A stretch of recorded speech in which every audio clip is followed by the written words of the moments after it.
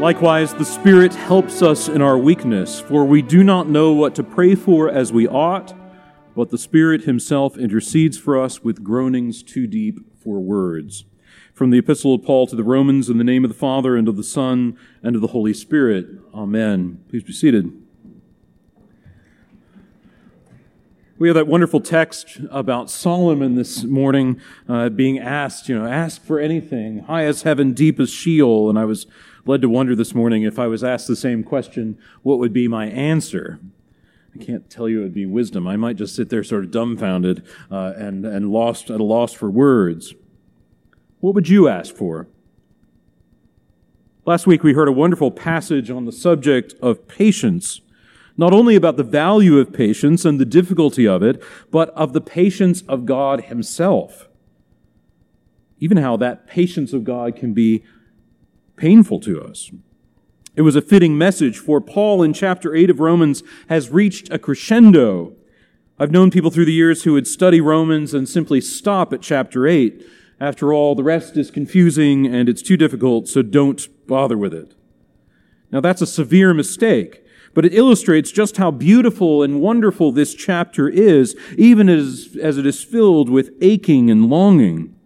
Paul is writing not only of how the Christian waits patiently for redemption with eager longing, but of how the whole creation, subjected to futility, groans to be set free from the bondage of sin and corruption. We've been preaching over the last few weeks of this vision, not just of a redemption for human beings, but of a redemption for the whole creation, a restoration to glory. This waiting is painful to us because we can envision something better, not only for ourselves, but for whole societies. We experience deeply the longing that goes with knowing things are not as they should be. Death unsettles us. Disease unsettles us. All manner of corruption in our society and common life make us long for better. I can't help but think on this Sunday of a dear friend who passed out of this life 2 Fridays ago. Jim Packer, known to many people as J.I. Packer, was a friend to many in this parish and is the voice behind much of our catechism.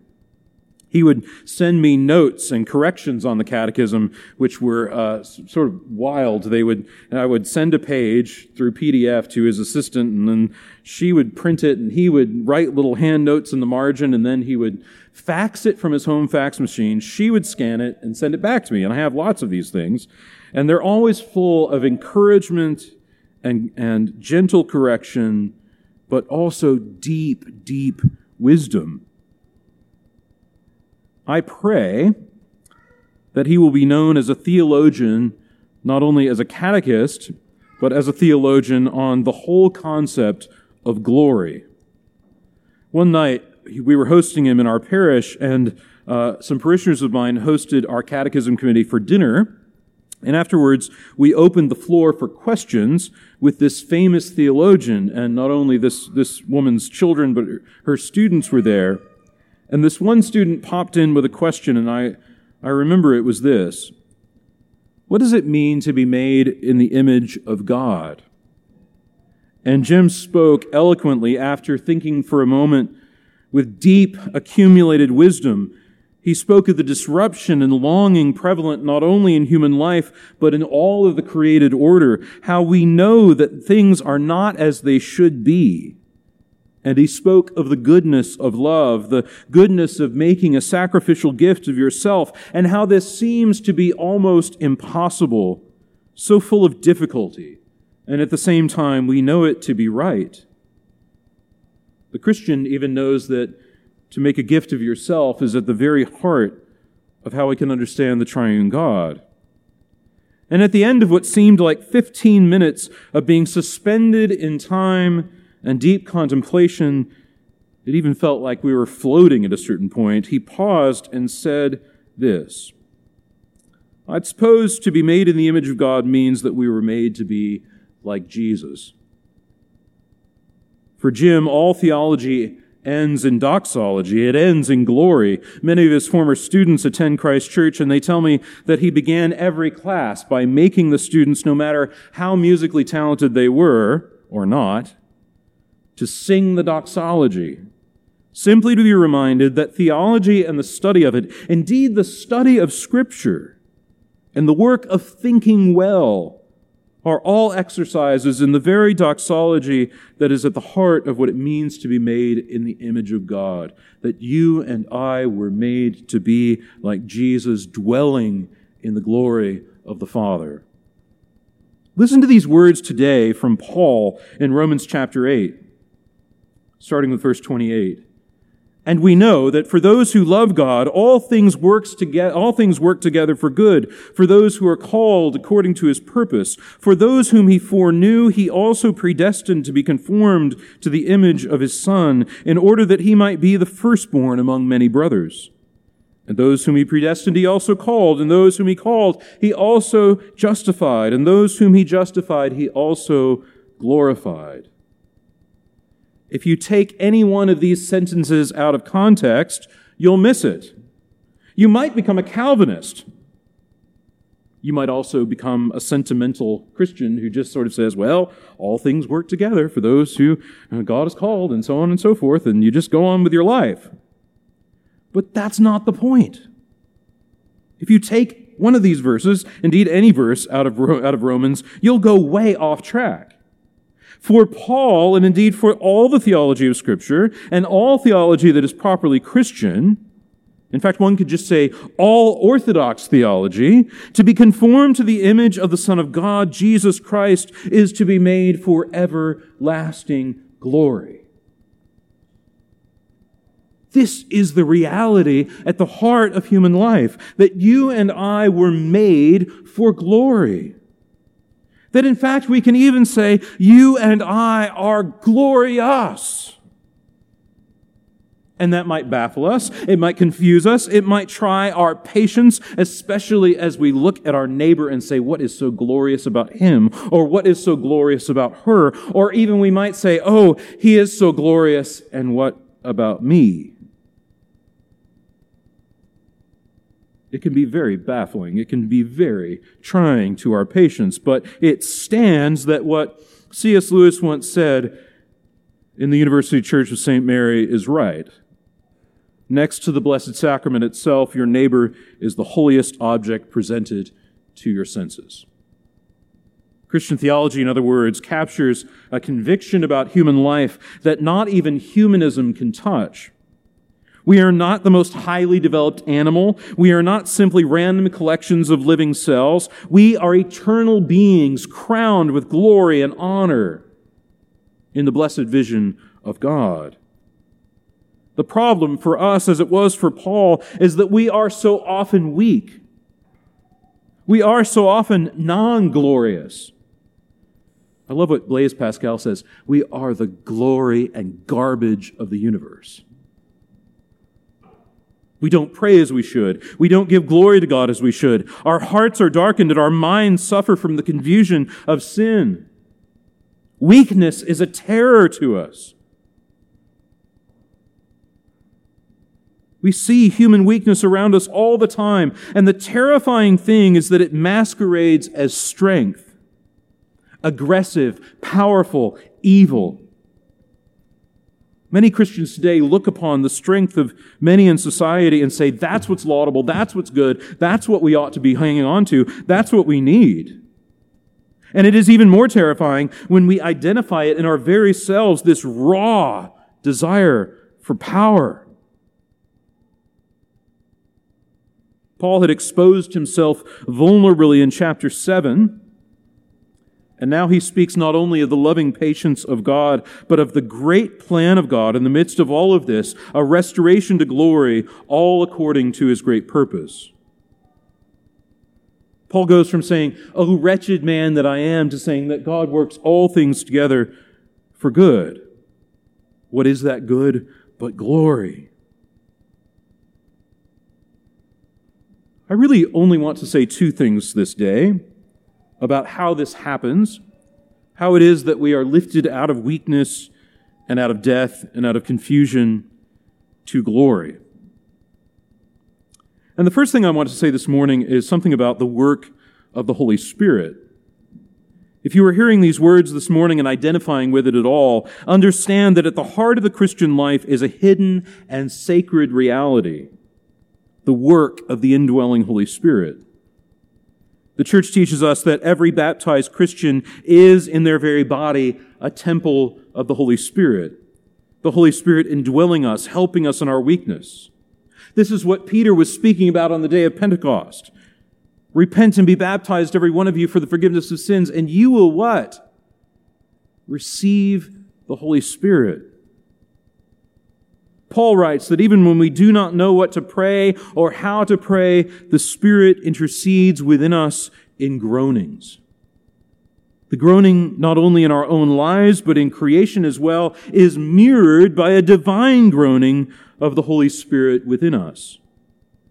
It is lamentable these days that many Christians have an understanding of the Holy Spirit that is woefully inadequate from a biblical perspective. They envision the Holy Spirit either as something completely and utterly compatible with the zeitgeist, the spirit of the age, or as some invisible power of disorder. I remember once leaving a church convention in which a very contentious vote had taken place, basically to overturn Christian teaching on one matter. And as soon as we were leaving, this young man, he pulled his cell phone out and he said on the other end of the line, "The Holy Spirit won." And I said, "What Holy Spirit?" Not the one that Scripture testifies to, that's for sure. Still others simply believe the Holy Spirit sows disorder. The Christian believes that the Holy Spirit is a divine person who gives life, who is to be worshiped and adored, obeyed even.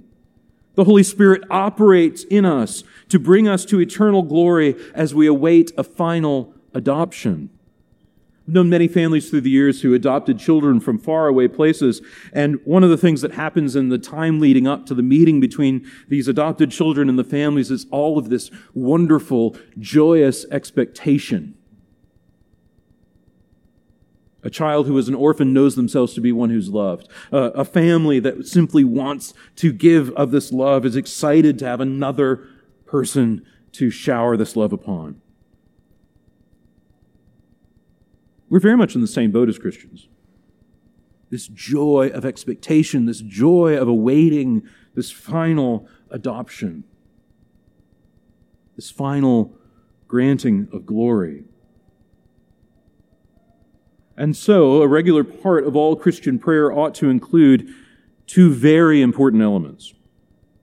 The first is to pray for the increase of the Holy Spirit in us. Several years ago, Bishop Eicher taught this parish to pray the following prayer, which Father Jonathan prayed last week. Come, O Holy Spirit, come. Come as the wind and cleanse. Come as the fire and burn. Convert and consecrate our lives to our great good and your great glory. Through Jesus Christ our Lord. The other thing that needs to be said, in addition to that you should pray and pray daily for the increase of the Holy Spirit, is that this is simply put what it means to be a Christian. A Christian is anointed with the very anointing of Jesus, who, adorned by the Holy Spirit, went forth not only to proclaim the good news, but to be crucified, dead, and risen for our sins. The anointing of the Holy Spirit stands to say to us, you are joint heirs with Christ. You are His brothers and sisters. You are anointed as well. And therefore the Christian is rightly called Christian, an anointed human being. Yesterday at the font, 2 babies were baptized and marked with oil as Christ's own. Our desire for them is that they would grow daily in the grace of the Holy Spirit in such a way that they would know deeply this essential vocation of human life, to be as Jesus, anointed for glory, to be raised up for glory, to be prayed for glory, to live as a temple of the Holy Spirit, being sanctified for glory. The second thing that I want to say this morning follows from the first, and it comes straight from what Paul says. If God is for us, who can be against us? This is not some sort of cheap throwaway scripture verse for him. He's speaking directly of the work of God in Jesus Christ to bring about redemption, saying, if God is for us, then who can be against us?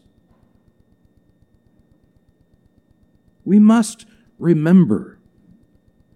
We Christians are often terrible about this. We hope for salvation in 1,000 different replacements for Christ and His kingdom. Sometimes I wonder, if we found that pearl of great price in a field, would we sell everything to buy it? Sometimes I wonder, if we passed by a mustard tree, would we say, wow, the glory of that mustard tree?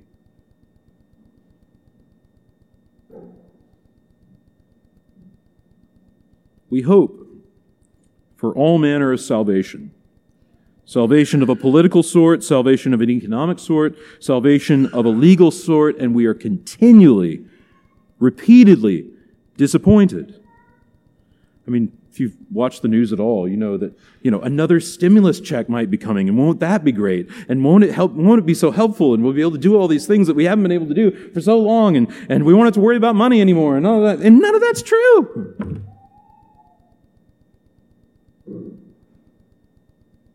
We must remember. I love what the Orthodox priest Alexander Schmemann says of this. The deadly weakness of Christianity lies in only one thing: forgetting and neglecting Christ. In the gospel, Christ always says, I. He says about himself that he will come back in glory as a king. One must love him, expect him, rejoice in him, and about him. When nothing of Christianity will remain, only Christ will be visible.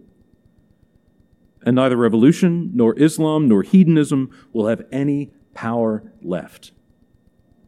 Now is the time for the prayer, Come, Lord Jesus. The Christian is drawn through every shame, every baffling occurrence, every suffering, every trial, every sickness, every inconvenience even. I should say this, inconvenience is like wearing a mask. Inconvenience like washing your hands a bit more. The Christian is drawn through all of this by the vision of Christ, who conquered death and now lives in a full human nature at the right hand of God, so that where he is, we might also be. And he intercedes for us. What a joy it is to know this. Not only do I have the Holy Spirit within me making prayers and intercessions too deep for words, groaning, but Jesus intercedes for me as well. And he intercedes for you. I've had times in my life so dark, so full of confusion and suffering that no one else knew about. That my only consolation was knowing that others were praying for me. Nothing would lift me up more than to be standing by the door of a church or anywhere and to have someone say, Father, I've been praying for you lately. I would always say, thank you. That's a huge relief. Sometimes that's all you have. How much more should I rejoice to know that my Lord, in the midst of enjoying the very thing for which I was made, that everlasting glory, prays for me? That the Lord prays not only for me, but for you, for this parish, for this world, for His church. Now, that is not to say that if we really believe all this, if we really know this, we will have no fear, we will have no sufferings, we will have no trials. That kind of trite Christianity. Or worse, that we can act like total fools and bear no consequence. Because after all, if God is for us, then who can be against us? See how easy it is to take Scripture out of context? This is the language not of faith, but of idolatry. The gospel means not the absence of fear or longing or suffering or sickness, but the consecration of such things to the glory of God. The sanctification of such things through the intercession of a great high priest who, yes, works all things together for good. Beloved, that is our task, especially in these times, to pray and pray daily for the increase of the Holy Spirit in our own lives and in the life of the church, putting away all darkness from our mortal bodies, that we may be true temples, and to remember and not neglect or forget the risen Christ who at this very moment is interceding and working for our good to make us fit for glory. It is this that we enter into at this very altar today, an act of remembrance, a great act of remembrance of the Lord Jesus Christ. In the name of the Father, and of the Son, and of the Holy Spirit. Amen.